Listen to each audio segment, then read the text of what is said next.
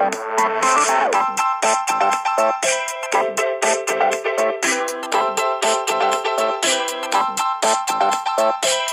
to Different Gravy, not just another Sheffield Wednesday podcast. I'm one of the hosts, Richard Miller, and my co-host has agreed with me to replace the usual chirpy intro with a public service announcement. For the good of your own sanity and everything and everyone you hold dear, do not Google the Burton Albion mascot. Bertie Brewer is a hideous, lumpen abomination that will stalk the darkest corners of your mind, and his wife Betty just adds insult to injury. Known side effects of contact with this monster include, but are not limited to, blisters and peeling skin, numbness and tingling, brewer's droop, the opposite of brewer's droop, a painful permanent erection, unusual urges for sex and gambling, nightmares and vivid dreams, and rectal bleeding. I thank my co-host, Dr. Luke Gledall, for agreeing to forgo his normal intro with this vital announcement. How are you doing today, Luke? I'm good. Thank you for keeping the seriousness. Well, we've got to. My request. We've got to, really, haven't we? We've all got to do our bit. It does, and I just stay away from it, folks. You know, yeah. Just leave that to a pithy comment I've got later in the match review later on today. I mean, it speaks to the quality of the football on display. When you really start noticing the mascot pitch side, you know you're watching some primo League One football. But aside from monsters haunting your nightmares, you well? Yeah, I'm doing good. It's been a fun week, and it's looking forward to a fun weekend. And what better way to cap off a fun weekend or to kickstart a fun weekend than chatting to you about Hoo-Hoos and Sheffield Wednesday? Yeah, and I mean, this is in the world of Wednesday, weeks don't come much better.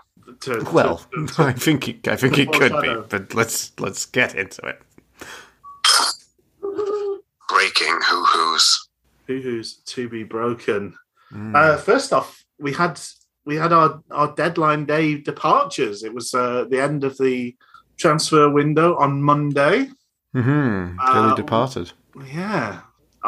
So we had that sort of dalliance with the fact that Lewis Wing was going to go, and then it seemed to drop off, but he's not played since then. I don't know whether we were annoyed that he was happy to go back, or he was annoyed that we were willing. I don't know what was going on, but he's left us and joined Wickham on a permanent deal. Yeah, which was funny because I heard it was permanent. I think I heard a different news source say a loan signing. Oh, okay. But it is a permanent. But it was just funny because it entertained me for a second, being like, I think I'd be a bit miffed if he left and then went to sign for a loan signing for another kind of playoff promotion contender. Yeah. Which is we've already had enough of that with Kobano going to MK Dons. Isn't it weird? Like, I mean, it felt for a while that we were really developing into a very settled midfield three with Bannon, Luongo, and FDB. Yeah. And then Tuesday we heard that Luongo was missing out. Yeah. And then fast forward to the situation of over the end of that game, FDB coming off with quite a serious injury. It didn't look a good one, did it? Did not look a good one. So I know I'm jumping ahead in terms of timeline here, but it looked strange to think about what kind of coverage we have in the middle. Again, it's that situation of saying that, you know, hey, we're playing with a bank of three centre-backs. Therefore, now we can kind of acclimatise to the numbers of having seemingly 8 options, of which numerous ones are crocked, injured, or we know are going to spend some definite time on the sidelines, on the physio, on the treatment table. Yeah. And, you know, again, then we're looking at the situation in the middle of the park. And then, you know, so after Wing went, I mean, I was thinking about it and being like, I'm disappointed he's been as bad as he has been. Yeah. I think the interesting thing is we do naturally... I like to think that me and you, and probably other people know as well, let's be honest, are probably hopeful and realistic enough to know that sometimes there are players with talents that don't translate themselves to Sheffield Wednesday, or don't translate themselves well to Sheffield Wednesday at a certain period. Lewis Wing was definitely one of those, but I think, and especially looking back at when we did the mid-season review points, to look back and say, you know, I do have some kind of weird faith that these players can repay us some of that faith we've put in them. Yeah. So there's a number of those characters, right? There's Byers, which is something we'll come on to. You know, Shodipo, and, you know, a few other names as well who've been and Wing. So players that we thought that could come back and surprise us. I must say that even though I kind of give that condition, I'm still surprised that players do come back and surprise us. Yes. Including, you know, a player I think we'll get on to. Well, we've just mentioned Byers, who's kind of come back and given us some things to think about, and also Marvin Johnson. Silaso, I think, is another one that's... Silaso, yeah, exactly. So stuff that really shows that, it is... playing football in these times really is a squad game. I wonder if the tricky thing for Wing was... Because I have heard some people say, and I think there probably is some validity to the criticism, we never really gave him opportunities in his specialised position within the midfield. I know everybody's, they're all central midfielders, but I think the role he tended to shine in for Rotherham was sort of what we asked Barry Bannon to do, being at the kind of cutting edge end of that link between midfield and attack. And with the best will in the world, we can't have two people being Barry Bannon. And I think particularly with Barry Bannon, he's so insistent on getting the ball and doing what he does. Maybe Wing's left trying to fit round quite a big personality, a big character, and doing things he's not as good at, doing things that really aren't suited to him. And that's why we've had such a disappointing spell from him. Do you think it's interesting? I mean, this is kind of getting onto looking at George Byers, but it felt like we had, on paper, we've got a lot of names of a lot of quality for this midfield, the centre mid berths. But then it felt for a while like we never really got the alchemy of that, because I think the thing you've mentioned is Wing and Bannon did not play very well together for, I think, those reasons you've set out. And then there was a weird question with Byers as to where does he kind of fit in? Because I also think, maybe I'm sort of looking back with slightly rose-tinted glasses, but Bannon didn't play that Wigan game, did he, away? That was. I don't think Wing particularly shone, but we did win that. I feel like the couple of times Bannon hasn't played, we've actually coped quite well in that situation, but you'd rather have Bannon if you've got not well enough that you'd go, we'll leave Bannon out. Yeah, but that's a giant narrative around Bannon, right? Yeah. Which is, I think when it doesn't work, I think that's why kind of fans kind of clever to say it's not working with Bannon, and therefore if we lose Bannon, it doesn't... I don't think we ever really, the times without Bannon, we never look like we're hurting massively. No. But, I think, like you said, if you've got someone with that quality and someone who's shown that quality, then you'd much rather want them in the team. But the problem has come from times where, especially with set pieces, because historically, more often than not, Barry Bannon has been pretty poor at corners. Yeah. Free kicks, better with free kicks. Let's say it that way. It's actually one of the best things about Mendes Lang becoming part of the squad now, is that actually we seem to have a viable second option for some of those set pieces, which I don't think Wing tried on set pieces and wasn't any better most of the time. No, he didn't cover himself in glory, did he? Yeah, it's a shame. It's a shame it didn't work out for him. I think everybody was very excited with the signing. Weirdly now, he will have played for all three of the teams that were relegated last season from the Championship. That is funny. It's a funny little coinky-dink. But yeah, it'll be interesting to see if Wickham can get a tune out of him. I think by and large, it's a bit like I don't know, you don't want people to have a bad time at your football club, and it feels like Lewis Wing had a really miserable time. He never looked happy. We never really got on board with him, and I don't think he'll look back with any fondness on the 6 months he spent at Hillsborough, unfortunately. And that's, I don't know, it just doesn't feel karmically very nice to have that happen in life. The other departure was one that we did flag up. The other thing we should mention with Wing being allowed to go is it came hot on the heels of the fact that we had this announcement from Adeniran that he's out for the season.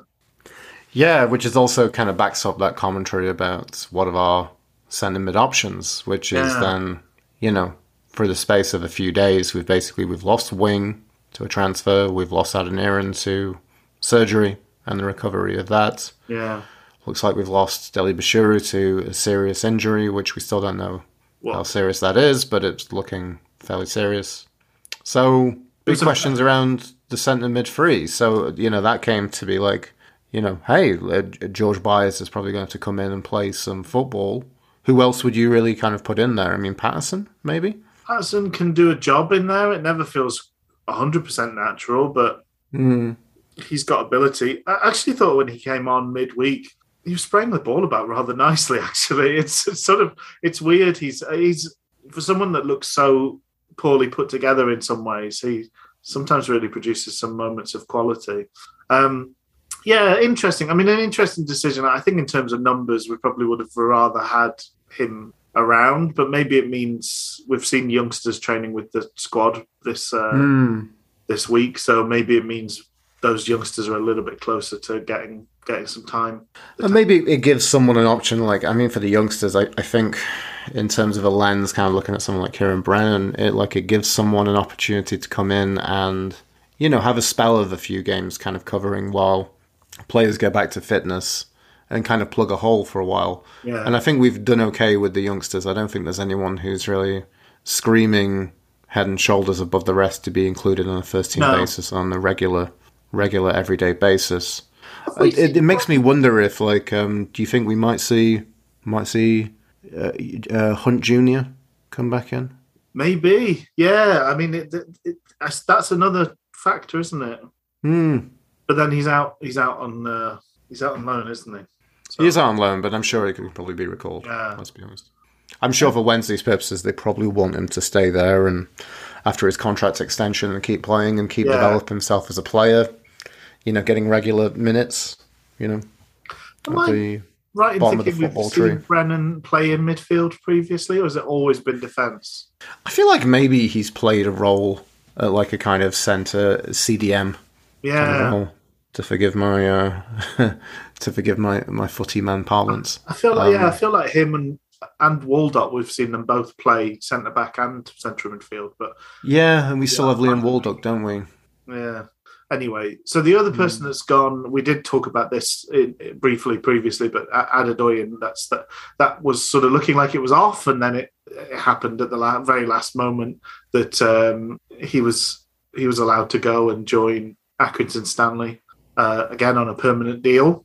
Mm-hmm. I believe we'll get some money for that, or we will have received some fee there. But best of luck with it to him. It'd be interesting to see if he gets games, to see how close he is to things at Accrington Stanley. Almost as a benchmark of, I don't think anybody's, as you say, clamouring for him to get into a Wednesday team. But is not good enough for Wednesday still good enough for other teams in our league? Is an interesting sort of question to play around with. Trying to see if he played this weekend. You mean in their game where they played against League One topping behemoth Rotherham? Where they lost 1-0. On the Luke. Oh, he did get on. He came on 53rd minute. So, yeah, good on him. If he goes and gets game time, fair dues. Sure. Best of luck to Adedoyan in his career. So, the other big chunk of news, so this is where we cover midweek matches, is the game against Morecambe. So, as you touched on, no Luongo. He missed out. And they were at pains to say it was just purely rested. That was sort of briefed. He was at the game. He was all smiles.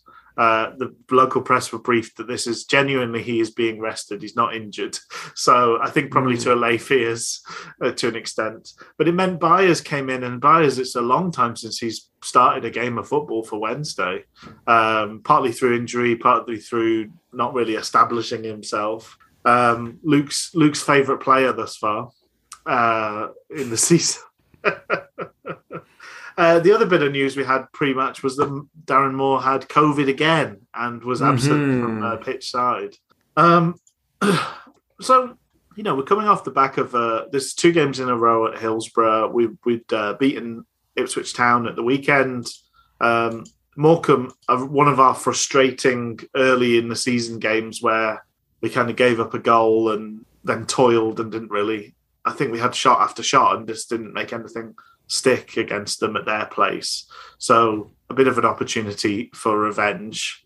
But I think the big story from this game, unfortunately, is the injuries that we picked up around it. I mean, it's great that we got a result, and we can talk about how that sort of came about. But the first major incident was Harley Dean getting injured, which is so heartbreaking. And I mean, he's talked about himself being a player that never gets injured, and he walks in the door at Hillsborough. I mean, maybe hubris, thy name is Harley, but but yeah, it's for somebody who is notably not, doesn't succumb to injury that often, to immediately pull on the blue and white of Sheffield Wednesday and just crock himself, get crocked is it's dripping with all sorts of awful dramatic tension, isn't it? Very much so. Do you think again, really awful comparisons with Aidan Flint into Wednesday?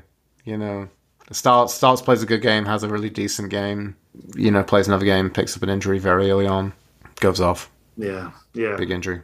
And immediately, same with Flint, immediately when you see him play, you're like, yeah, this is what we've been after. This is what we need. And then, that immediately on identifying where the need is, the person that fulfills that need is gone.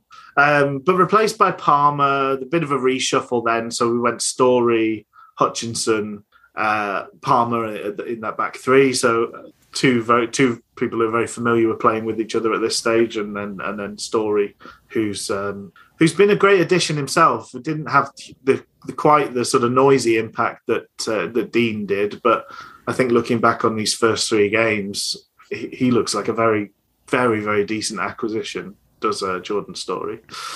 7th minute, we had a free kick. Bannon played the ball over the top for Windass, and Windass hit a volley so hard that the goalkeeper needed to change his shorts. Well, he seemingly did that. The only notes I really have from this game, I should have made some notes against this game, but seemingly that my notes is that Windass seemed to deal out 2 concussions. I guess so. As part of this game, by just sheer blasting the ball into people's faces. Yeah. Injuries you'd think would be kind of put together if in some kind of kids Disney TV show, really. So he the volley hit him square in the face. He needed some treatment. He then sort of struggled on, but he did change his shorts. So this needs to be talked about, I think. We're all adults here. We don't need to snigger about this, but did he soil himself, do you think? Definitely, yeah. Yeah. I think if Windass whacked a ball in my face, I think I'd shit myself. I mean, often when you think it is going to be Windass, you can misjudge, can't you? And it's more of a solid ass, and But it was Windass the one who followed through, so that's kind of interesting. Oh dear. The defense immediately looked pretty shaky when Dean went off. I think things looked like people weren't quite sure who was doing what roles for a little bit of time. On the 22nd minute, Carson was removed. They did change keeper in the end. I meant my next note was that chances keep falling to Canberry, who looks really short on confidence. All of our kind of good moments, we did have some good moments, but they all seemed to fall to Canberry, who was looking for other people to pass to and not looking really to take shots on himself. He looks a bit gun shy at the moment. 35th minute, probably the best chance of the game for Wednesday. Nathaniel Mendez-Lang bursts onto the ball, powers into the box, plays it to Canberry, who then kind of played it back to him, a bit of a 1-2 of sorts. And Cooney for them made a great block to stop that being an effort on target. We then had a goal judged offside in the 41st minute. Bannon played a great ball over the top. Johnson scored, but was judged offside. Mm-hmm. I wasn't sure. We don't get great angles on the games, unfortunately, too often. But then the last moment of the half was Dele-Bashiru getting crunched. I couldn't work out because I was sort of worried Dele-Bashiru might get in trouble. I thought Dele-Bashiru was the one that was late. I think the ball had kind of gone, but then the contact happened afterwards. But it didn't look good, did it? It looked like a real clunk, and then he needed quite a lot of assistance to get off the pitch at the end of the game, at the end of the half. Break in wherever you need to, by the way. But I've just got chance after chance for Wednesday. Not many requiring a save from the keeper, but we need to keep that pace and intensity to things. Add a bit of quality in those key moments, and the defence looks slightly worrying. So possibly we need to get not just one goal but two. Mm-hmm. That was my kind of half-time thoughts. Patterson came on instead of Dele-Bashiru, so that was the change that was made. 49th minute, we had another goal chalked off. A short corner routine resulted in Byers crossing for Canberry, and it was a really lovely cross by Byers. Canberry nodded it home, but Canberry was judged offside. It's 55 minutes, just as you start to despair at our poor luck. Mendes-Lang beats a man, feeds Bannon, who lays the ball off to Byers, who absolutely thumps it into the top corner from 20 yards out. This was a peach of a goal.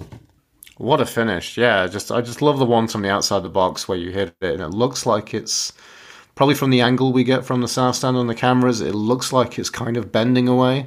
But it just looks like some kind of long, swerving kind of Roy of the Rovers rocket into the top right corner. It was fantastic. It was great. For a guy that's not scored for us, although he has gone close, he's hit the post a few times for us. He's had a bit of the Darren Potters about him in that regard.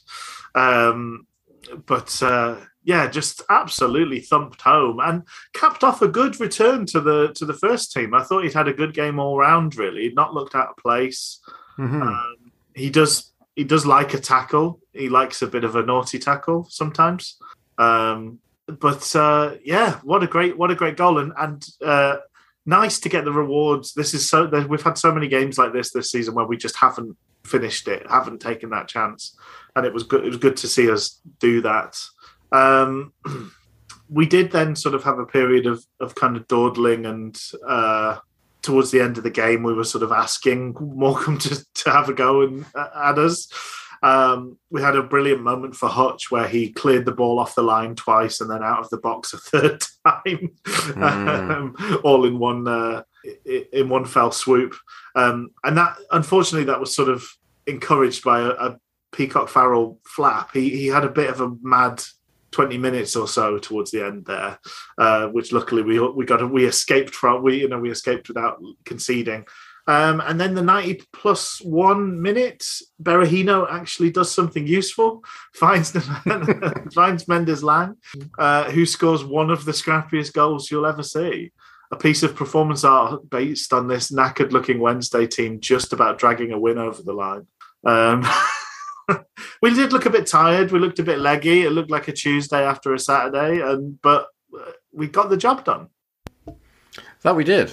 I mean, Tuesdays usually follow Saturdays, Rich. But I get your point. They do. You're right. Mm-hmm. A few days in between. They don't always have matches on them. That's true. That is very true.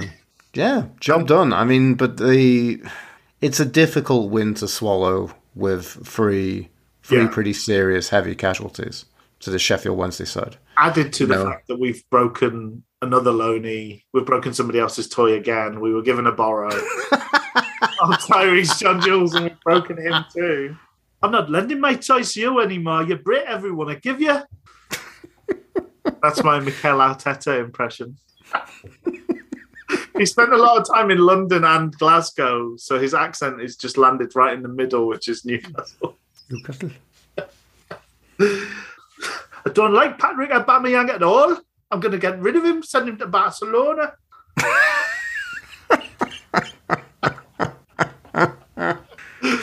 Oh, dear. Yeah. This is a shame that there's no emergency loan window.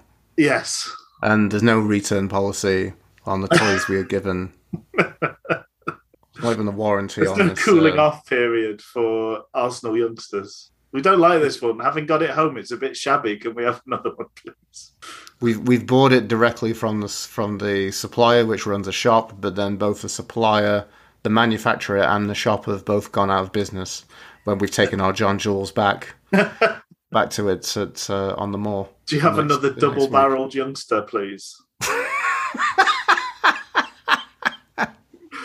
I know the database says you don't, but could you just go and check in the back? You sure you don't have another eBanks lying around? There's so many eBanks. There's so many eBanks. A costly win in many ways. And there was such a bleak. I don't know whether Moore was feeling like down from his isolation or something like that, but it really was such a bleak injury update, because he was just saying no to everything. They were going like, so those 4 that were injured around the Tuesday game, any chance of any of them being back? No, none of them are going to be back. No. And we've seen some pictures of Iorfa and a couple of other people training. Any chance of them make it? No, none of those 3 are going to be back. Just it's a pretty bleak picture in terms of the injury situation at the moment, which makes it all the more intriguing that we've put together a run of positive form. 3 on the bounce and 3 clean sheets. Yeah. Well, coming into today. Oh yeah. Spoiler. Oh no. Oh no. It was a win all along. Yeah. But why did Luke and Rich sound so deflated? Yeah, Bruce. It's the Sheffield Wednesday squad, the opposite of unbreakable, just like constantly, falling to pieces. What's the bit in the podcast where Luke and Rich debate whether Trevor Braithwaite, the media director at Sheffield Wednesday, will put on a shirt? It's getting there, isn't it? It is getting there. It's getting there. Where do you think he would play? Probably a sweeper. Probably an old-fashioned role. Sweeper. You know. Not asking questions of the defence. Left wing half. So we lined up Bailey, Peacock, Farrell in goal. That same back 3 that finished the game midweek. So we had Story, Hutchinson, Palmer. Hunt was shuffled back into the pack, so he played right wing back.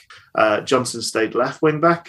And then the midfield of Luongo, Byers, and Bannon, the same as midweek, and a pairing up front, an unlikely pairing of Callum Patterson and Nathaniel Mendes-Lang.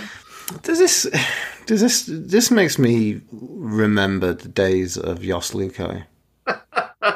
This was like, because you couldn't work out, and during those times it was like, sure, we're Sheffield Wednesday, we had a lot of old pros who have injury issues, or have never had injury issues before, but suddenly they have injury issues now.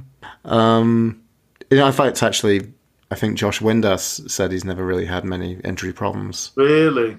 On Twitter, that's what he was saying. People should not say these things. I know. It's a bit like some of the things that me and you text, and then we see things like that happening. In fact, I was perilously close from texting my friend Daz, who at university had a friend who was the daughter of the Burton Albion chairman. Oh, right. And so he's got a bit of an affection for that side. So I was just joking with him whether he's been torn at Wednesday beating Burton Albion, because this is actually the first time that we've each actually beaten Burton Albion in our history. Wow. Mind you, is that one of those where we've played them like 3 times in our history? Yes. This is like the answer is yes. The answer is yes. This is like the 6th time I think we've played Burton Albion or something on those lines. There's like 5 games before. They are like Icarus-like, touching the high point of their history, and we are what's the opposite of Icarus?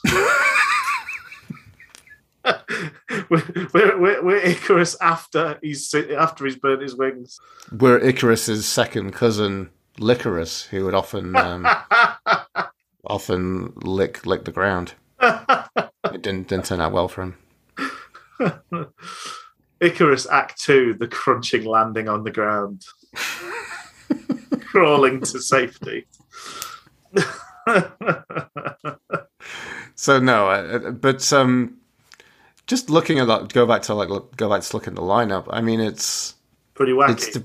It's wacky. It's depressing to look at for the fact that there's so many names missing. I mean, I didn't think it was a terrible lineup. It was there's enough kind of core and solidity in that spine to make it work.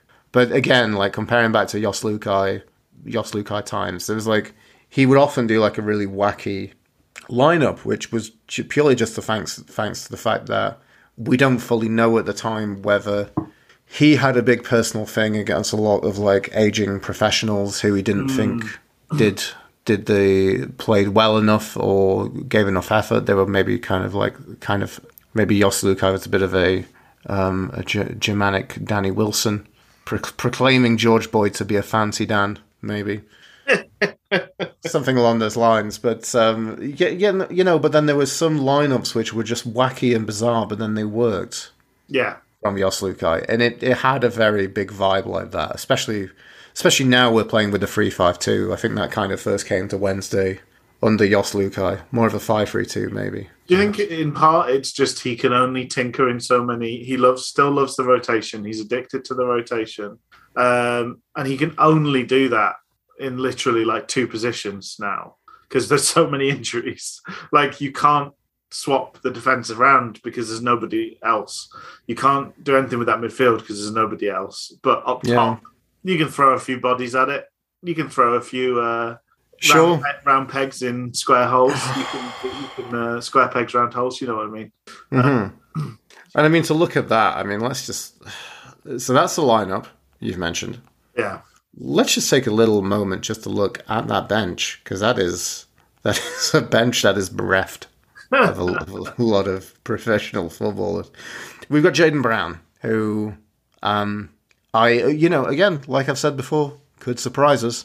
He's not gone though, is he? He's not going to, no. Cam Berry, who, I'm happy to see in and around. Berahino, who I don't really want to see anything of. No. Liam Waldock. This is the level we've got to. That, he's getting in around the bench. Getting there. Obviously, Wildsmith as backup keeper. Kieran Brennan, and then Silas Sow. But, look at that. We've got 3 strikers on the bench. Yeah. It's literally, yeah. But then I suppose we're trying. And then we've started 2 players. Strikers. It's a striking berth. Yeah. So I suppose we've got. I suppose the thinking is we're trying to manage Canberra. He's returning from a surgery. We're not really told. Yeah. We're not really told what that surgery was, but he's coming back from a long spell on the sidelines. He played 2 sets of 90 minutes back to back. So I think managing him makes sense. Patterson always wants to play wherever, and nominally he was signed as a striker. And then I think maybe So's a little bit unlucky not to get the job, but then Mendes-Lang's just in such good form, so you kind of want to keep him around. He's a bit of pace alongside the tall guy, and today it was windy as balls. Really windy day, horrible pitch. I mean, fitting on another one of these weekends where people talk about the magic of the FA Cup as all of the little teams go out to the Premier League teams, that we play at the sort of ground that they talk about being a leveller for for the Ronaldos and David Silvas of this world. While we're talking about this, Rich, I imagine you probably had the Burton commentary for this. I did. Grumpy man from Burton. Oh, that's lovely. John Pearson declares he'd rather play in snow than wind. Obviously, that's an impossibly rare situation where there's purely snow and no wind. Yeah, but it's all the weathers. Just wind on its own is the worst sort of weather. I don't mind playing in rain. If it's rain that just comes down vertically with no wind at all. Which is obviously hilarious because that's never the case with... Ideally, football would be played inside with artificial weather so that you have no wind, but different elements to play against. Somehow, weirdly, how was it that it looked so? We mentioned that this was a game of football of a quality that I spent time looking at what was going on the sidelines more often than normal. So we see this corner flag. The kind of the one opposite on the right was kind of isolated, had a nice wall behind it, so you could see it very clearly. How is it possible that it spent the whole first half going for them and towards our goal, and then they come out for the second half and it was going the other way? Like, have they got some sort of amazing Egyptian-style wind tunnel going on outside the ground there at Burton Albion to like funnel it to make sure they can switch it at half time? Yes, they do. So that their hoofball can always go as long as possible. There you go. But it was, I mean, there's not many times you notice how windy it is, like balls being kicked up in the air and like stopping and dropping and kind of and things like that, and like moving when people try and take corners and free kicks and things like that, the ball rolling away because of the wind. Like, this was an excessively windy day. Definitely, much more than you normally notice. But again, I think we started off reasonably well. This was a very scrappy game all the way through. First 5 minutes, we had a couple of crosses. We had one from Hunt, one from Johnson. Nobody really got on the end of them, but it kind of bode well for those two getting involved in things. To be honest, the next note I've got is that kind of spurious penalty shout for them. I don't know what you made of that. That was Byers sort of having a nibble at Chapman, their number 10. That was about the 15-minute mark, wasn't it? Yeah, 15-minute mark, yeah. Yeah, I've got a few notes, because, I mean, I think you may have mentioned, it's a great work at the byline, tackle to Johnson, who put that wicked cross in, which was headed behind. And that was the resulting corner, which went to Bannon, who crossed for Pato to kind of very tamely head over in the way that sort of went straight up. Many poor strikers kind of unconvinced me with headers. Him and Canberry need a goal, don't they, to kind of like get back on track. I think they both look like players that are a bit short on confidence in front of goal. 6 minute, I know there was some miscommunication between Hutch and Belly Peacock Farrell. Hutchinson did a very weak header behind, but I'm also wondering how much was kind of played by the situation of the wind, like just the awful kind of traditions today. That kind of trickled behind, but luckily nothing came from that corner. It was, again, like they kept trying to take corners, and then there were so many times that I think they wanted to make a long kind of regular cross from the corners, but then it just kept blowing the ball away every time they'd put it down. Yeah. So they ended up just doing like short corners for them. At this level, I've got to say, like at this point, just going through my notes, I've got to know about John Pearson talking about snow and the wind. Yeah. This is giving me some real flashbacks to some very poor games against Burton Albion. It did have the one in my memory of the Gary Hooper scoring. I think it was 2017. That's where we went there, and I think we drew 1-1. Oh yeah. They mentioned that, and that was poor. Yeah. Oh, it's not a really fun game, so I've got a lot of pithy comments to kind of get through. We look off across to the Rhaegar stand. This is obviously after Burton's finest export and runaway success, an app that detects Gareths. Can I tell you about, like, if I was the chairman of Burton Albion, there'd be one thing from their recent kind of kit. I don't know if it's been a historical thing with any of their decisions about some of the colours they've got. One thing I would be like, no, I'm not having any of this. Akin to kind of the world of, Vincent Tan making Cardiff dress in red. Yes. But my thing would be smaller, and it'd also have a pithy, probably annoying reason. I really hated their socks going from yellow to black, because if they had any players with black boots, it would look continuous. It looked like they're wearing some strange boots, some strange kind of fashion boots. Their number 37 had that. I can't remember his name, but I just hated looking at it. I kept finding myself just like staring at it, just being like, what? Where did it looks so weird. Number 37 was Hamer, Thomas Hamer. Hamer, Thomas Hamer, yeah. So I'd just be like, sorry lads, you can't wear black boots. Yeah. Or we correct the socks. We just make the socks all yellow. Maybe that's what we do. Oh, I said, this is an ugly game. It's a mucky game, but not in a mucky, fun way. No. Maybe it's like you're watching kind of a pornography scene, but it just somehow turns into, you expect it's going to be naughty, dirty, fun, sexy time, but then they just all poke themselves in the eyes, maybe. Maybe just somehow turns into Three Stooges in the middle of it.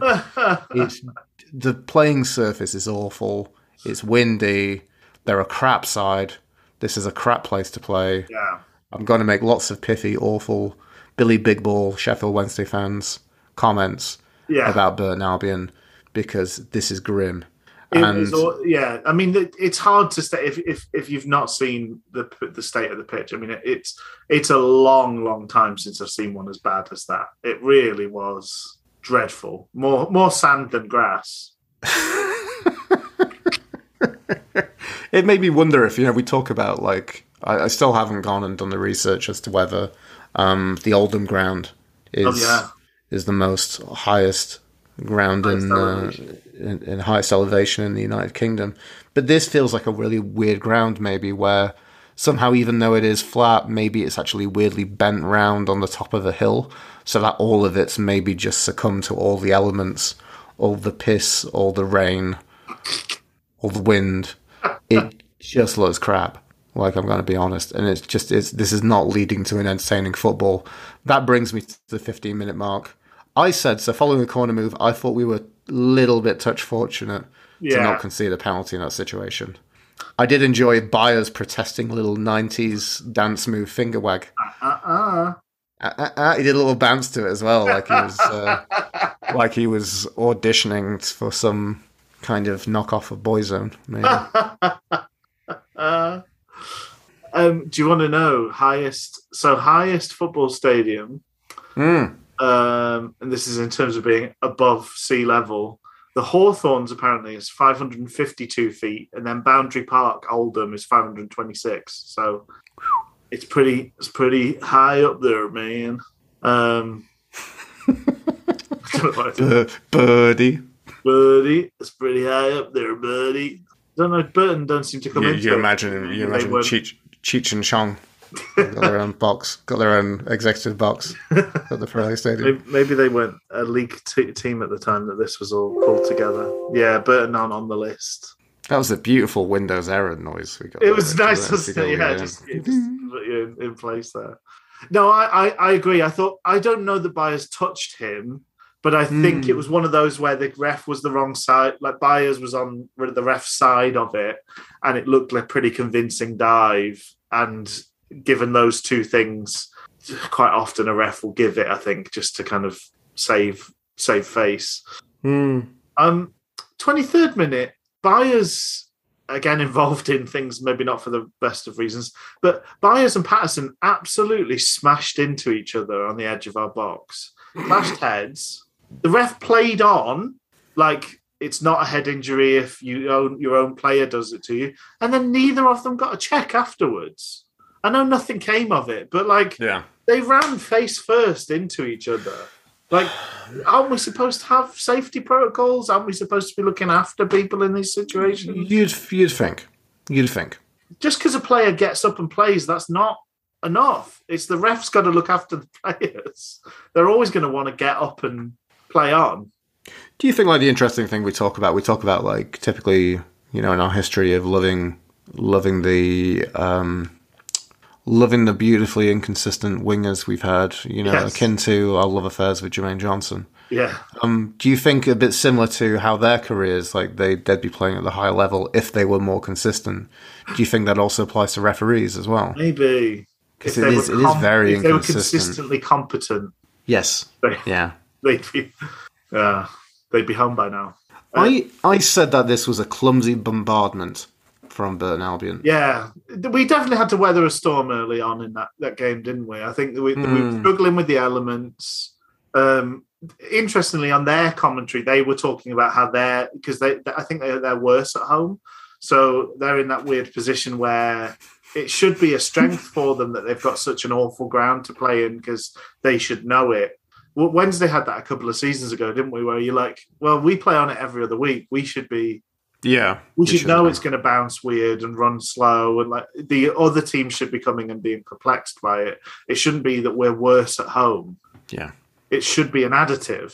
But I think they're in that same spot where it's not helping them. It's hindering them. I did say so. This is one of my little pithy comments to join you in the crew. The football is so good that a person could be distracted by the mascot. Not me, but weaker men.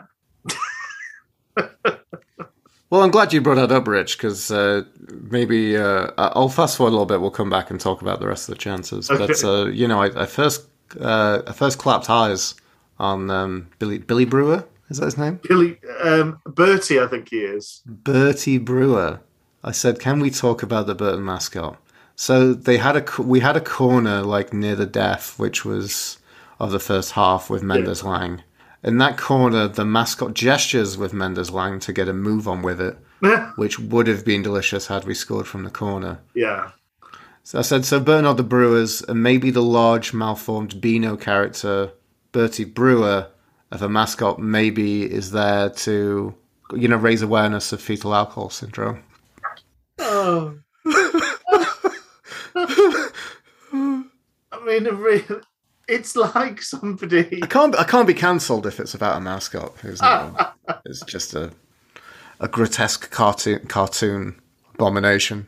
It's like sometimes you do those pictures where like everybody draws a line, and somebody's been asked to draw a fat Dennis the Menace, and every person mixed with no, they said fat Dennis the Menace mixed with the facial features of Plug from the Bash Street Kids with Bell's palsy.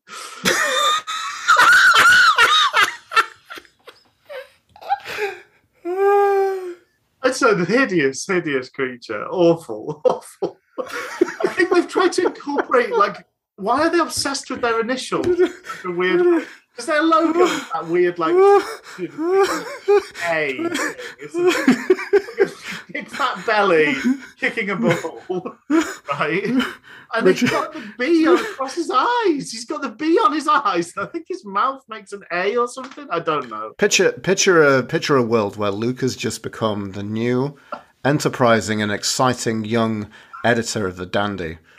Richard Miller comes in as an artist, and Luke says to him, "Rich, I've got this brilliant idea. I want you, Rich, to do a new plot line where Desperate Dan becomes the Elephant Man."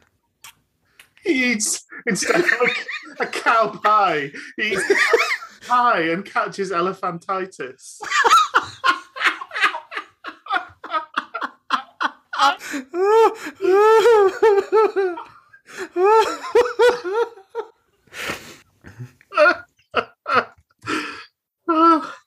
It's a real fug of a mascot, isn't it? It is. Oh dear. Is it made to make I'm Pragu. make ugly people like me and you feel better about ourselves? Would you bring me another pie, please? I'm Pragu.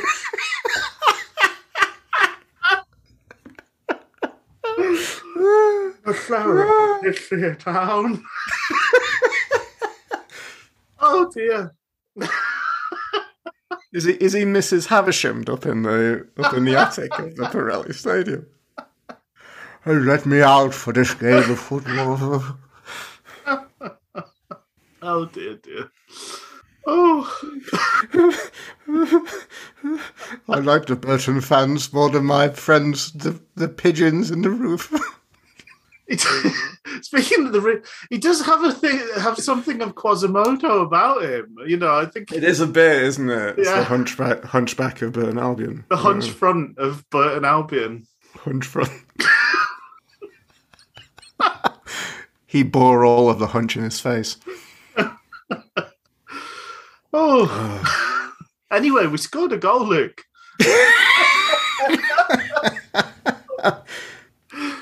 We did indeedy. Yeah, that was the 31st minute, wasn't it? We won a corner for some great work for Johnson. He got a deflection, which won the corner.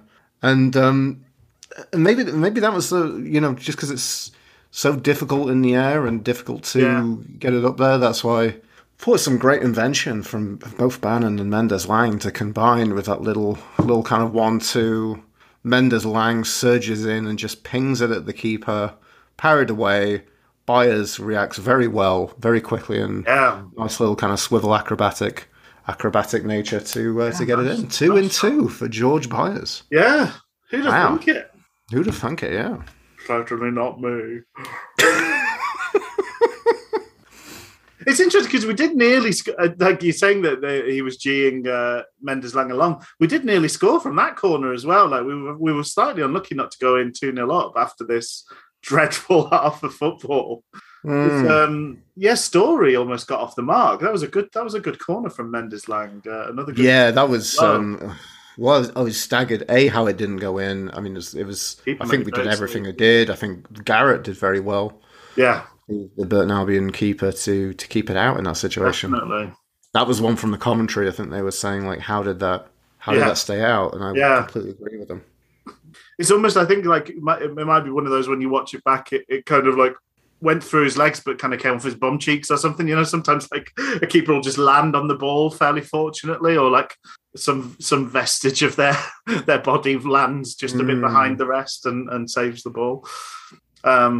But yeah, I mean the goal was great. I mean, short corner routine that worked.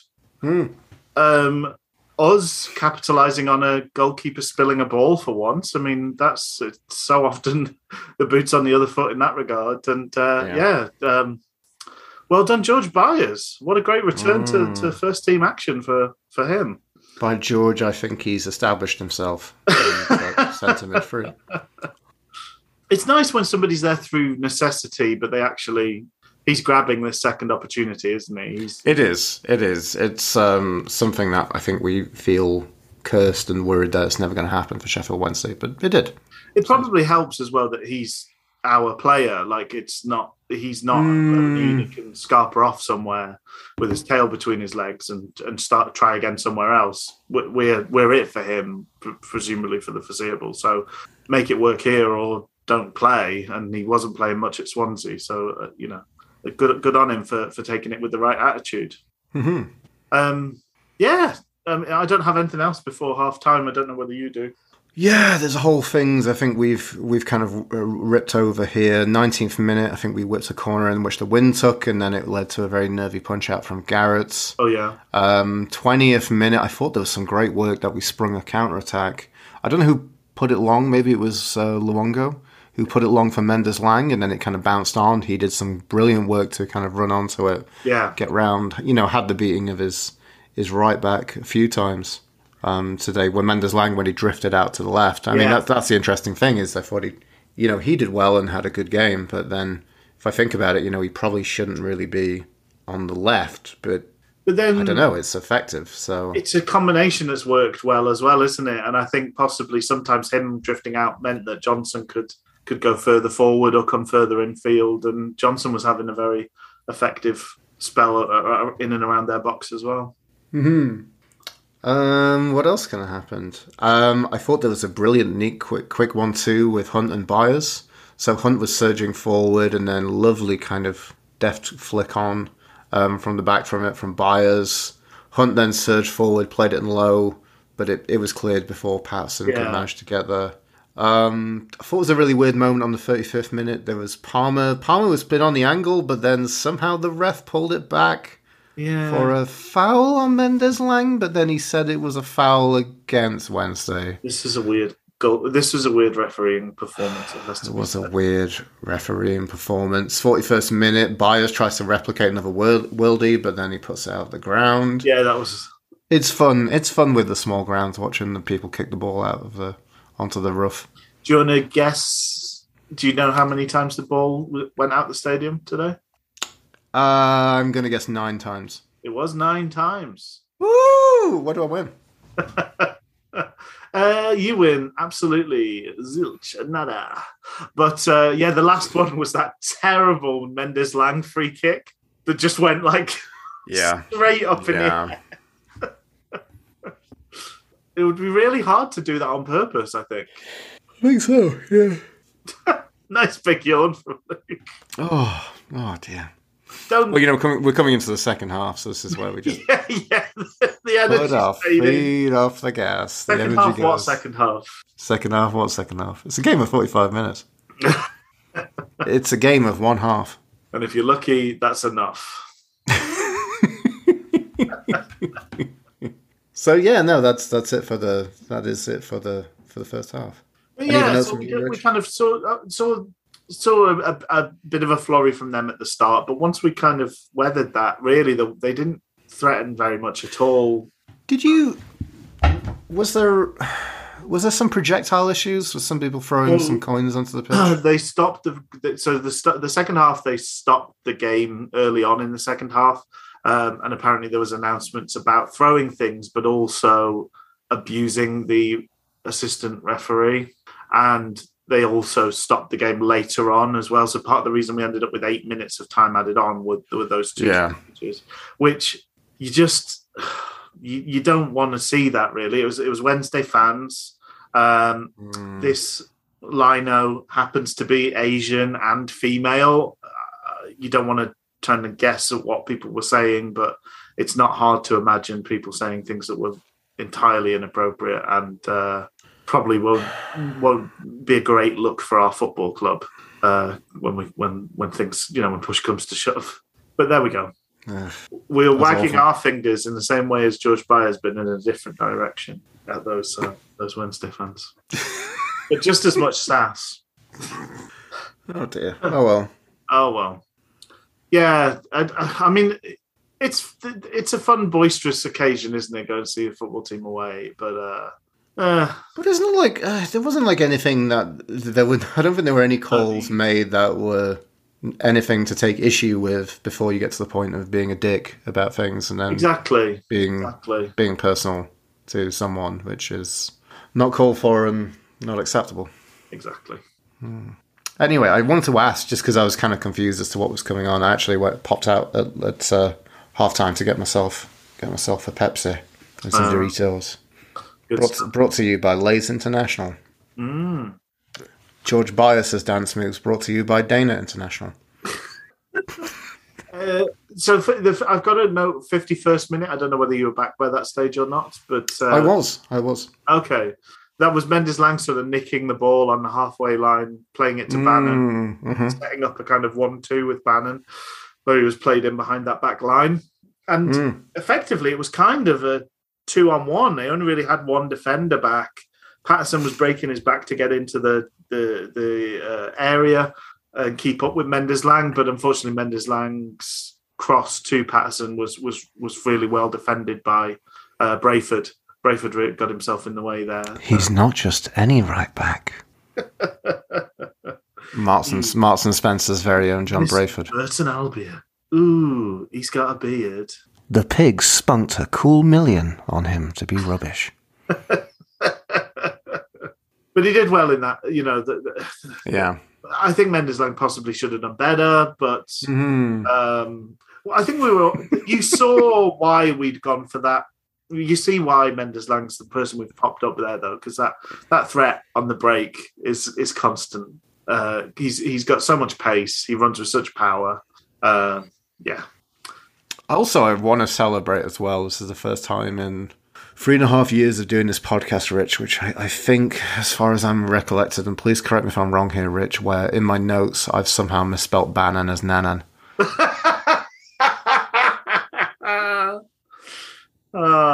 Lovely stuff. Nanan. Beautiful. What's your next note from them, Rich? Because I've got a few notes, but I mean, it felt like it kind of the pace of it did kind of cool down a little bit. Yeah. Or maybe kind of opened up and got a little bit frantic, but really didn't have any great moments of kind of quality. I want to kind of say as part of this. Yeah, if you kind of break the pitch into thirds, it was all kind of happening in the middle third, wasn't it? And not much end-to-end stuff. My next note is 60 minutes, so I don't know if you've got anything in between there. No, me too.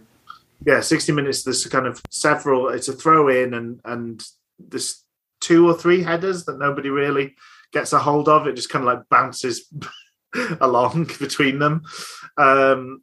Falls to Johnson, who gets the ball to Massimo Luongo, and Luongo swivels and gets a shot away. Pretty nice turn to get to make the space for himself. But unfortunately, it's straight over the bar and straight. It would have been straight at the keeper as well. Either way, but it's still holding a threat. I think that was the kind of the thing. We're ahead. We're still attacking. We're still holding a threat. I've just put this is pretty poor from both teams, to be honest. But Wednesday vaguely the better of the two sides. It was a very, very low quality game of football. It has to be. Yeah. The pitch does not help. The wind really didn't help. But this was. We didn't quite come down to their level. We maintained some of our quality. No, but I mean, largely, Rich and I were pulling a similar face to Bertie Brewer against this game of football, weren't we? But they were abysmal. This is outside of that first 10, 15 minutes where they sort of tried to get going at a pace. They were really rubbish. Really. As lumpy and as piss poor a League One side we've played? I think so. This season, yeah. I feel like the Morecambes and the Shrewsburys of the world have had more quality than this outfit. Think so. Their commentators were oddly obsessed with Hasselbank. I guess that's one of the most. It's like the famous thing about the club at the moment is Hasselbank as the manager. Well, wasn't the thing with Hasselbank that he had like a really fantastic run with Burton as his first managerial bow, and then he jumped for the big time, and then he failed, and then now he's back there, right? Yeah. Which is not any criticism. I think that story's happened elsewhere with other people. Has. Yeah. Yeah. But they were really like, in the first half, they're like, oh, he's going to get told off by the manager. Oh, rather him than me. Oh, he's a brave man to do this and that. Is Hasselbank like a notably scary character? I always remember him being like one of the sort of nice guys of... No, he's a pretty, maybe he's lethal in a striking way, but he was never particularly a nasty character. And no. It was really quite odd. I mean, I know, as I say, like it's the famous thing about the club, so I guess you make a point of him being the manager. But they'd also made a couple of signings, so we were up against one of them from the off in Malt. They just signed Louis Malt, so they were like talking him up a lot on the commentary, and then they kept going on about Saidi. Were they lamenting? Was it the young piglets that United sent them on loan, Jebison, being recalled? Because that was... They didn't mention it. I don't know whether it was mentioned pre-match, but it wasn't mentioned during the match. I'm curious how that monitors up, because I know that was kind of maybe kind of angled for a kind of a bit of clickbaitiness from the local press to be like, oh, Sheffield United have done Wednesday a favour today. Right. And I didn't know what it was, and I had to find out. I was like, oh, he's the young kind of teenage striker who I think is coming through. I think he scored against Everton on like maybe one of his debuts in one of the which is enough rare, to for £5 million, isn't it? The rare highlights in Sheffield United's crappy season in the Prem, the last one they had. But then that kind of reminded me, I guess, of like you saw how was it Matty Longstaff from Newcastle went on loan to Mansfield. Did you see this? Bizarre. Yeah, but it does make you wonder, like, sometimes how much a high-profile goal, as he scored a high-profile goal against Manchester United for a win against Newcastle, kind of will probably bar you quite a while in your career. Yeah, because I've always thought, he's a decent player, and assumed he was still on the outskirts of their first team, but maybe that's not been the case. So I only really do remember that one goal. Yeah. Or maybe you got a couple close together or something, but yeah. When's your next note, Rich? From the next note, what 70th minute? Okay, because I thought the 64th minute Story did really well to clear the ball from a surge of pressure from Burton. Oh yeah, he actually kind of slid it out for a throw in defense, which was really good. Was really good, actually. That was really good, and especially it going for a throw in. It was quite an achievement from the space he was in. I thought he had. I mean, he's quietly had a very good start to life as a Wednesday player, but today he had a great game. He was very good. He was a lot more pronounced with the work that he did today. Yeah. So he was a very pivotal part of that back three. 67th minute, we mentioned Mendes-Lang clearing the stadium from the free kick. Yeah, so bad. 70th minute, I've got that Luongo played a dangerous ball to Byers, who inexplicably tried to sort of like dink it back to him, and it completely failed. It dropped about halfway short of its target and set them off on a counter, and Luongo dived in to sort of take the yellow, but he almost overdid it. That was a pretty nasty challenge. A guy that's just come off the back of a 3-game stint on the sideline for a suspension. I was worried we were going to see red again. So interesting. I missed that first play that I think you've kind of covered. So you thought it was a really bad pass from Luongo. Well, Luongo kind of, it didn't necessarily. Byers did the worst possible thing he could have done, but Luongo shouldn't have passed it to him. He was not the player he should have played it to. He was already under a lot of pressure, which is Byers panicked in the pressure, but he didn't need to be put in that pressure. The kind of domino, right? The dominoes dropping of this this movement of the game was Luongo looked at 3 or 4 options presumably and picked a bad one. Byers didn't do so well with his control, though, didn't he? Byers did awful. That was, it didn't necessarily need to be a disaster, but what Byers did ensured they were going to get the ball from us. Yeah, so I mean, whoever's to blame, that's it. Luongo did take a yellow for the team, and he did. Covered the cock up by Byers. Yeah. Oh, I'm not excusing Byers from blame. I'm just sort of saying some of it splashes onto Luongo.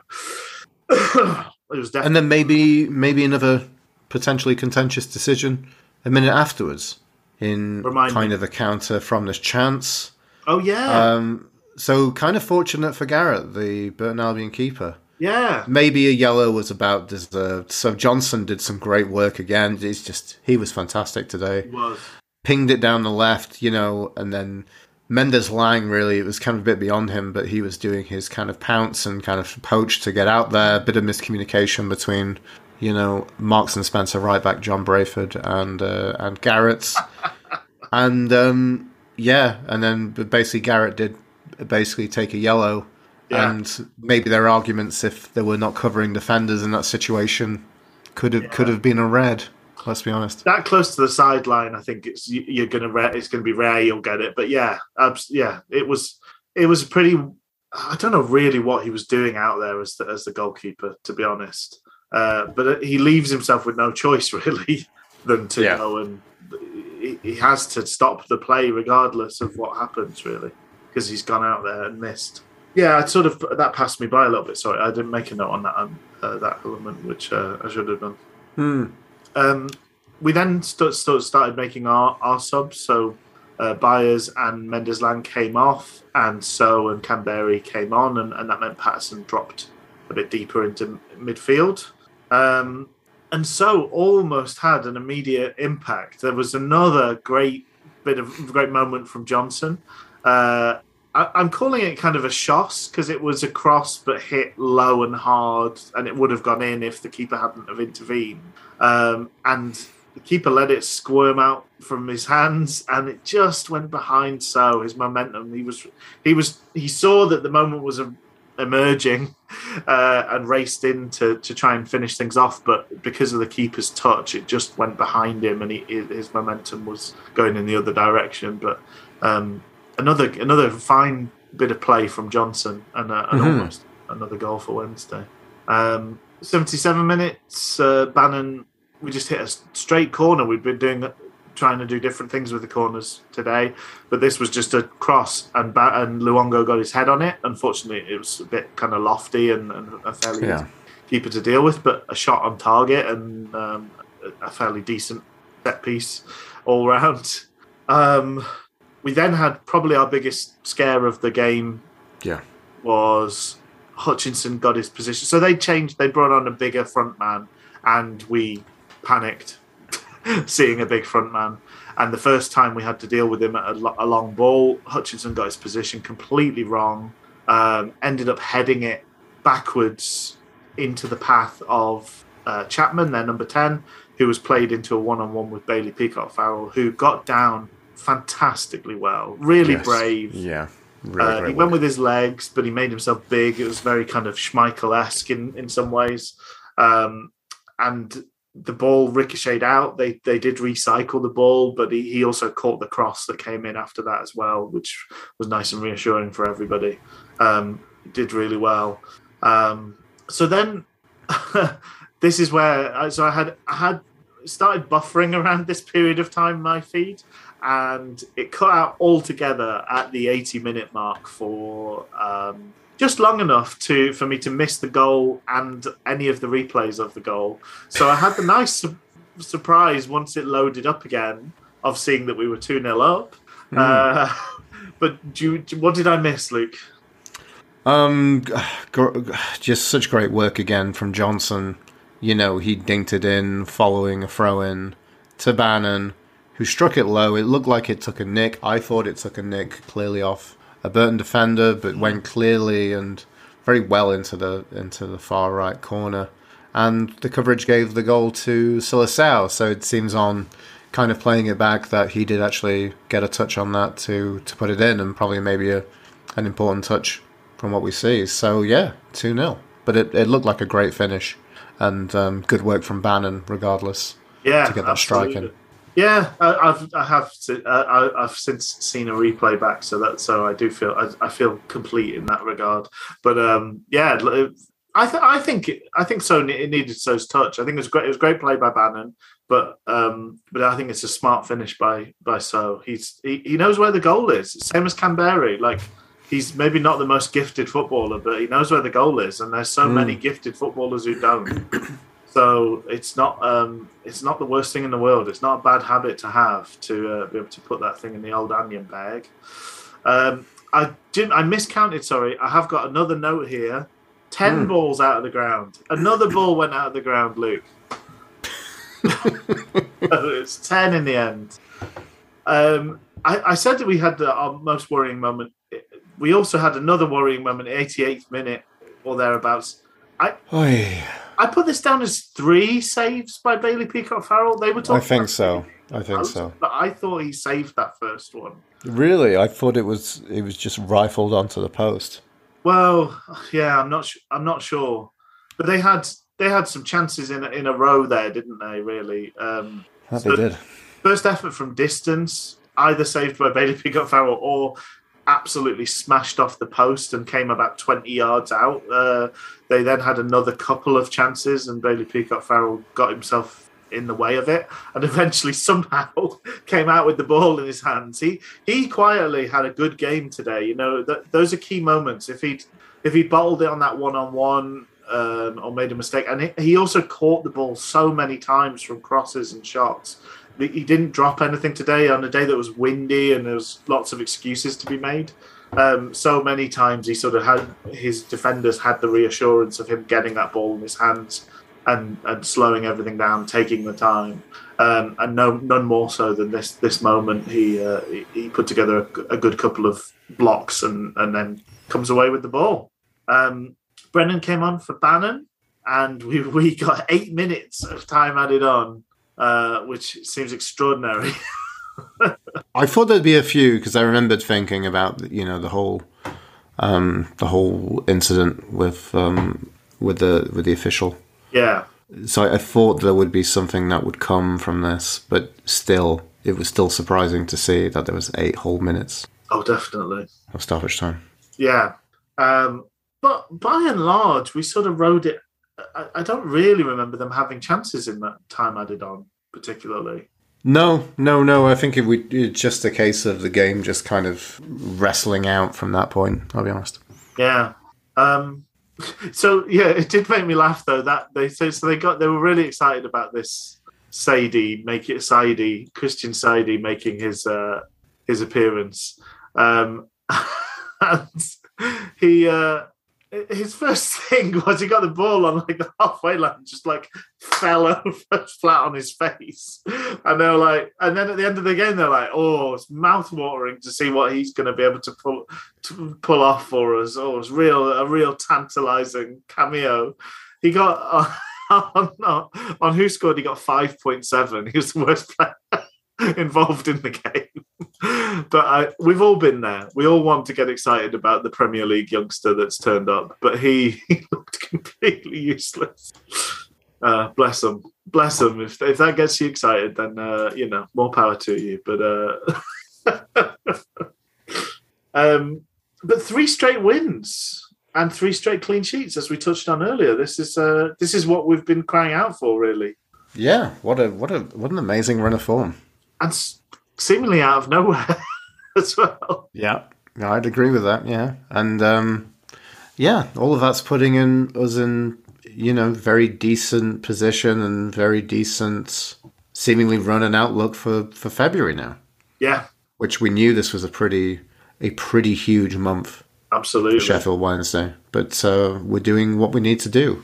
Yeah, got a couple of big games coming up, haven't we? There's some big games. Let's get on to that after we cover. Let's look at the man of the match. Oh, it's tricky. It's a tough one, yeah. I think you have to go first this time because you forced me to go first last time. Okay. Going through options, going through people involved. You can have some honourable mentions as well. There's going to be a few of those, I'm going to be honest with you. Just one thing, by the way, sorry, obviously this weekend is Magic of the FA Cup weekend, so I was watching the Kidderminster West Ham game, and on TV they're always forced to pick, it really annoys me, but they force the co-commentator to pick a man of the match before the end of the game. They're like, oh, well, it's nearly 90 minutes now, so who's your man of the match? And it's like, the match isn't finished. Things could change. So they gave man of the match to their like sort of hoary old centre-back for Kidderminster, who almost as the words came out of the commentator's mouth was just turned inside out by Declan Rice, who scored the equaliser to send it to extra time. It was like, so who's your man of the match again? Is it that guy? That guy that's gone for a hot dog? But like, you could score a hat-trick in 3 minutes. Anyway, sorry. It's well and truly the end of our game, so I think we're welcome. Oh, wow. So, honourable mentions. I kind of want you to go first because I'm still kind of wrestling this in my head, but I'm going to carry on. I'm going to make up my mind when we get there. Peacock Farrell was great. Yeah. As we mentioned, had some real heroics. Story had a very, very, very good game today. The real star of that back three. I mean, Hutch and Palmer were decent as well. Let's give them their kudos. And then Mendes Lang was very good. Yeah. Johnson again. Johnson was very good as well. And, it was a good game for Byers. Yeah. Bannon. I think Bannon was good as well. I think from those names, I think maybe I'm going to go for Marvin Johnson, Ooh, that's a good call. I just thought consistently it was impressive. It was difficult. At one point I was there wondering about whether it was going to be Mendes Lang. Yeah. Because he was very, very good. He was very, very good. Oh, yeah, it's tricky. I think I'm probably happy. I thought Johnson had a great game as well. Just a real thorn in their side all the way through. And I don't know where he's got his energy from. He seems to have bags of... he can keep going. He's not the quickest, but he can play at that pace for the full game, which is maybe better than being quick for 40, 50 minutes and then not being able to keep that up. He's looking so different as a player. He's looking so confident, so on it, so useful, so talented. It feels like a real change. Like, it feels like we've really just let him kind of flourish and bring himself out into playing into these games of football. Like, I felt the interesting thing was, like, I did make criticism of Rob O'Neill calling him a steady Eddie because that kind of covers over some of his defensive mishaps. Yeah. But I think it looks like we kind of restrained him for his kind of role within the Sheffield Wednesday team. Yeah. And now we're kind of unleashing him and letting him go. And he's looking like a really explosive player when we do that. I wonder if weirdly, getting those minutes, getting that game time, albeit in a weird position at centre back, has kind of allowed him to get comfortable and find himself again, kind of thing. And now he's back where it's natural. It's suddenly like, do you know, like it would. Yeah. There's nowhere to hide on a football pitch, really. It's very exposing, but you're less pressured generally on the ball in a defensive capacity. So if he was struggling and he hadn't quite found his feet, weirdly, like playing centre back, which he had good games there, he had bad games there, but it kind of gave him game time. And now he's gone shuffled back to where he's natural. It looks like as you say, he looks a different guy, but it's weird. You can't really do that for players. There's always that thing of like, oh, they look rusty. And it's like, well, they kind of need to play through the rust. Yeah. And oddly, he might have been allowed to do that. in this weird different role. Left-sided centre-back role. Left-sided centre-back. Yeah. We've seen a very long gestation, cocooning period for this butterfly of Marvin Johnson. Yes, yeah. But he sure is pretty now. He's been a steady old chonky caterpillar at centre back. Think he'd be one of those like bushy ones. Looks like a monkey. I think so. Yeah, definitely. I also think him and Mendes Lang have a nice partnership, and I think even though Mendes Lang was up top today, you saw the fact that they kind of can lean on each other. They understand each other's positioning. Yeah. Isn't it weird? I completely forgot about Jack Hunt today. Yeah. He didn't have a huge amount to do because they weren't really an offensive force, were they? No, there's no great kind of wide men who were dangerous, really. No. Because it was all just... I don't really know what they were trying to do. They would... Hoofy. But hoofing it straight to Peacock Farrell often. Just, like, skip the front man by, 9 feet. I think again, a bad lumpy League One side who maybe could have scored. Yeah. You know, it's weird. So, who would you say for your man of the match, Rich? I'm happy to go along with Johnson, but I think probably Peacock Farrell's a little bit unlucky to miss out. That's fair. I think it could have been a different sort of game if he hadn't done so well. He was very reassuring today in a way that he wasn't in the previous game. He was a worry in the previous game. But today he really looked calm and assured, used the ball well often. But just how many times it was like a magnet. It just caught it in front of his face so many times, partly because there was no quality on display from them. But on a windy day and a horrible pitch where there's be so many excuses for getting things wrong. Yeah. He gave like his most assured performance in weeks. But yeah, I mean, tremendous stuff, really. What a great run, and what a it wasn't a great game of football, but we were comfortable pretty much throughout. Maybe we've found some kind of way to play these sort of teams. I don't know. Maybe that's too. I'm getting ahead of myself too much. But like, I think having the two front men and challenging them in behind means they can't get too over the top. And I don't think it's a coincidence that we've been keeping two men up at corners as well. So we're just trying to always keep a pacey threat on the break so that they can't pile in and overcommit on us. And seems to be bearing fruit to an extent. Mm-hmm. Good stuff. But yeah, a big old couple of games now. We have the top two essentially visiting Hillsborough. Wigan, who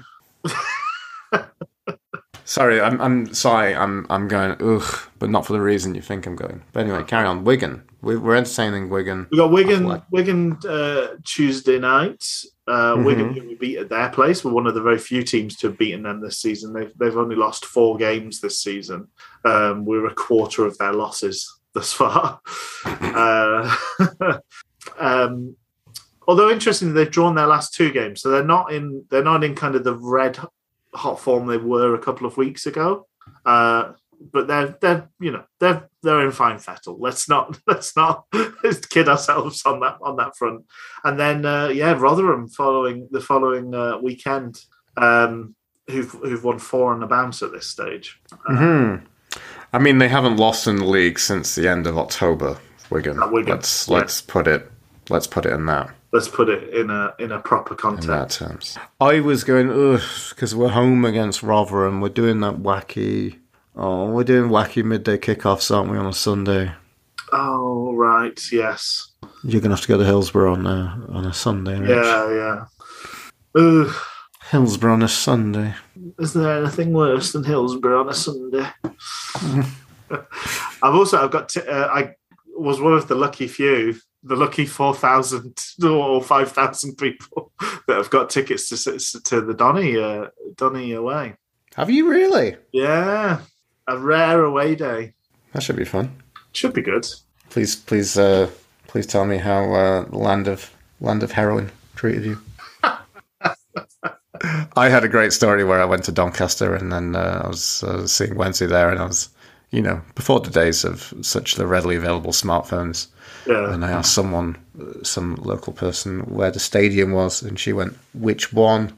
Which I think in her was basically thinking like the race course was a stadium, but like it's not a stadium. It's a race course, madam. I think the only time I've been to Doncaster, I saw a U2 concert at the Dome.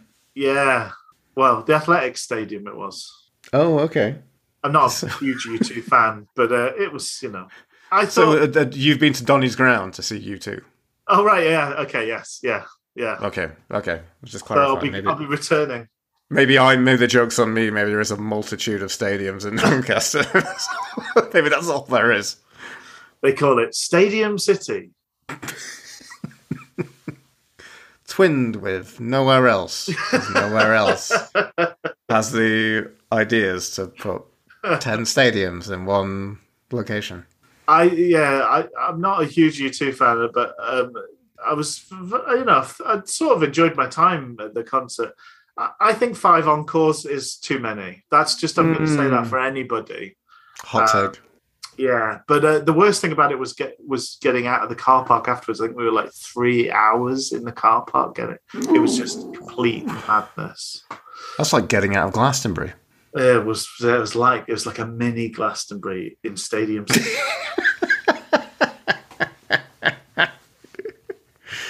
Headliners, the bumper of the car in front, because that's what you watched for the longest amount of time. So that, I mean, it's a tough week, but then we're in decent form as well. We've won 4 out of 5 going in. There's no time like the present, really, in terms of our form in this season. So fingers crossed. It's going to be tough, but interestingly, I think we've tended to do not too badly in these games, particularly at home. It's more the kind of the tiddlers that have given us grief. The ones we should win have been much harder for us. But yeah, there we go. It'd be interesting to look back on it, although not in ideal circumstances. That will be a late one, podcast-wise, I guess. It will. I guess I have to ask my question. Do I want to get up for 5 a.m. in the morning? That's a big question. I'll think about it then. But yeah, next episode might be a bit late, but we'll get it out there, folks. Yeah, there will be some more content in your feed at some point. Content. On that note, wish you all the best for the week ahead, and we'll talk again. Cheerio, folks. See you, everybody. Bye.